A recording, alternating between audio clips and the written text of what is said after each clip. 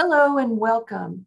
This is a parallel event to the United Nations Human Rights Council's 49th session, and it is entitled Free to Convert, Practice, and Profess.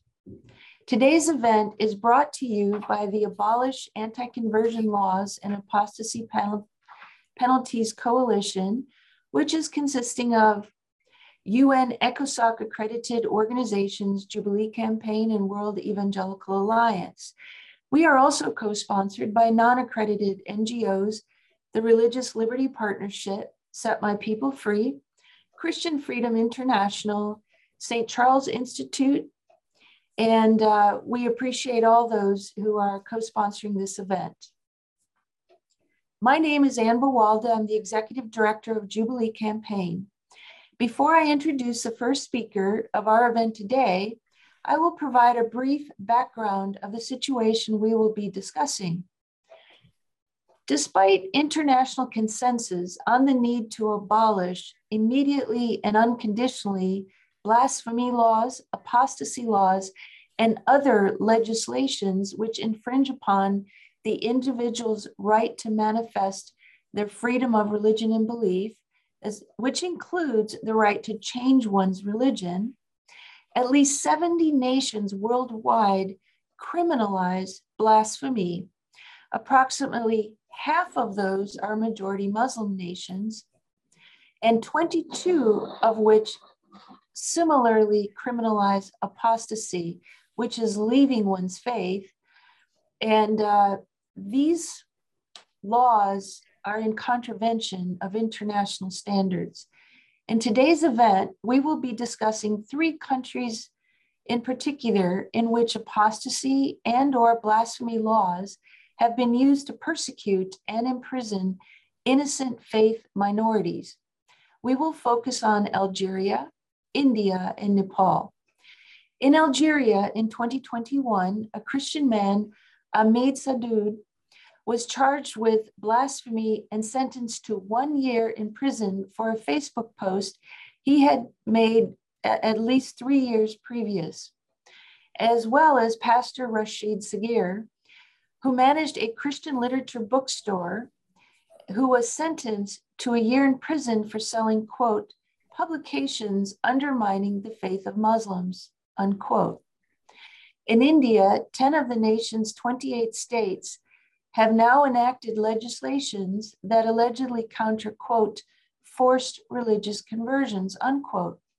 But these laws have been used by radical Hindu extremists to prevent legitimate conversions and interfaith marriages and arrest those engaging in legitimate conversions.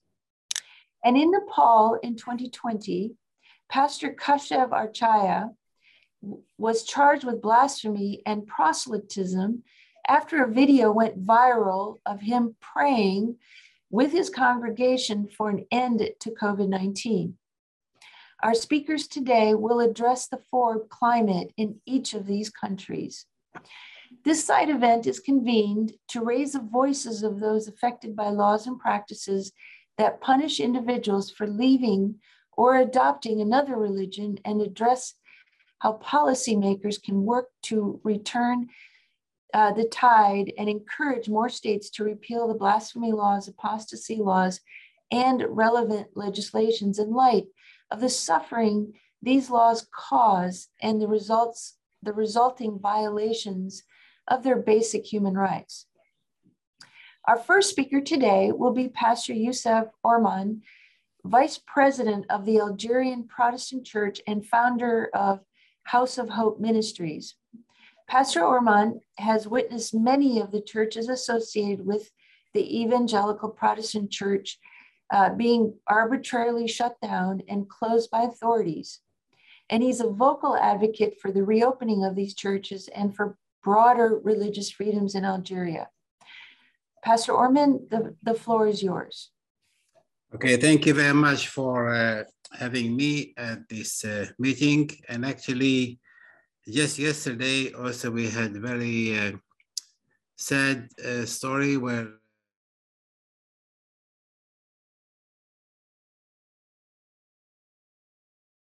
with 3 others, he has been sentenced for 2 years, 18 months in prison just yesterday, and the other 3 others with him as well.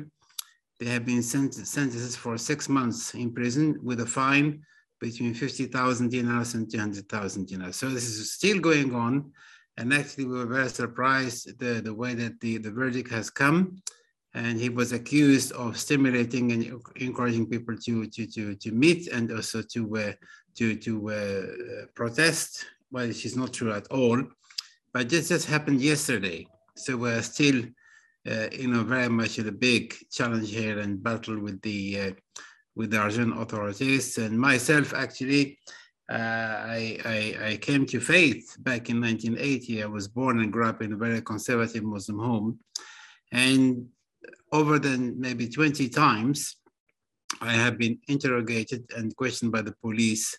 And I was also sentenced for 3 years in prison, but because of a lot of pressure from overseas, I have been acquitted.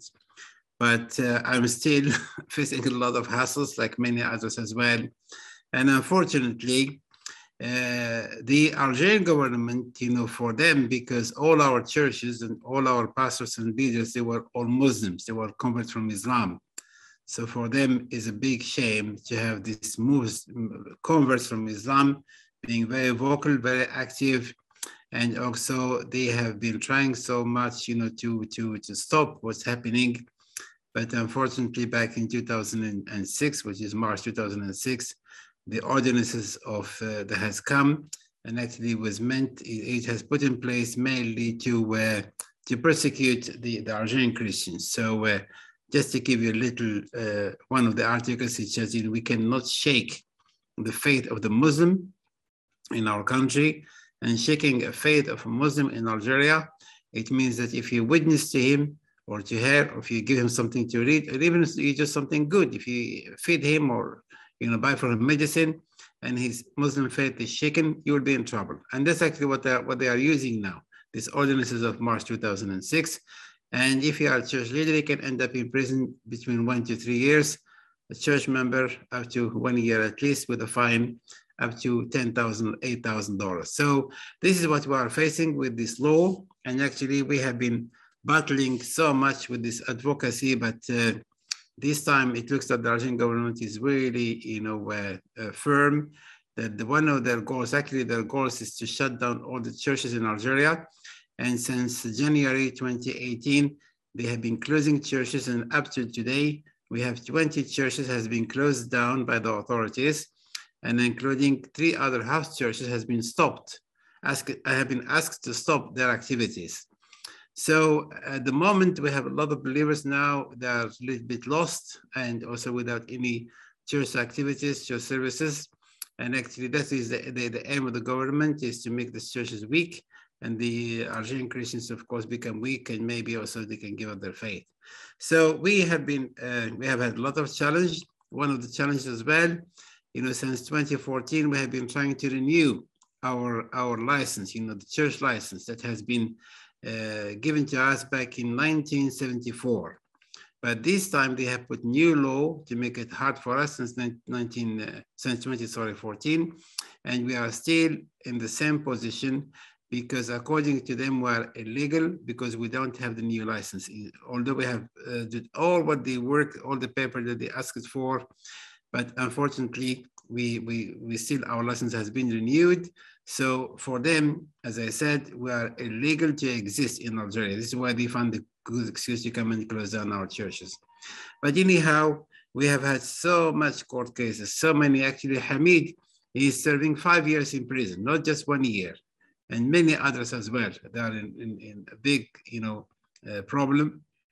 So you can really, I appreciate very much, of course, Jubilee campaign and Let Me Be Free, and many others, and Middle East Concern, and many others who are really advocating and putting more pressure. But actually, this is what we need at the moment.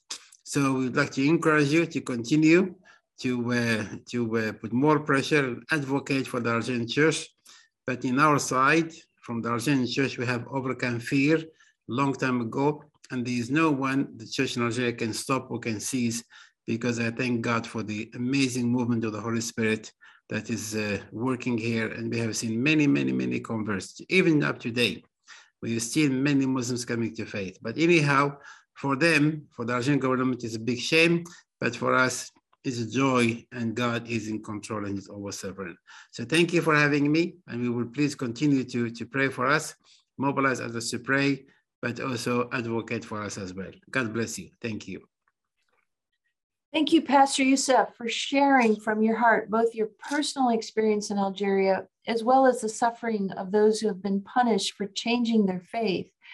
Thank you for presenting the challenges currently being faced by many in Algeria, particularly the imposed licensing restrictions, which have now caused the closure of 20 churches. This is in contravention of international norms and standards. And we support all those in Algeria who are seeking a freedom to worship together, which currently has been restricted and restrained. And we will continue to raise this plight, including the court cases, fines, and other challenges that you're facing. Thank you for sharing about those, and we are standing in solidarity with you all. Our next speaker is Ms. Tamina Arora. She's a director of Alliance Defending Freedom, ADF in India, as well as the General Secretary of the Christian Legal Association in India. Ms. Arora is a prolific writer, having published more than 30 articles on various human rights issues, and her area of legal focus is on human rights, minority rights, and constitutional law. Ms. Arora is passionate about offering legal assistance to South Asian Christians who are targeted by the law of their faith, by the law on behalf of their faith that they're facing. Ms. Arora, we welcome you to share your remarks. The floor is yours. Thank you very much.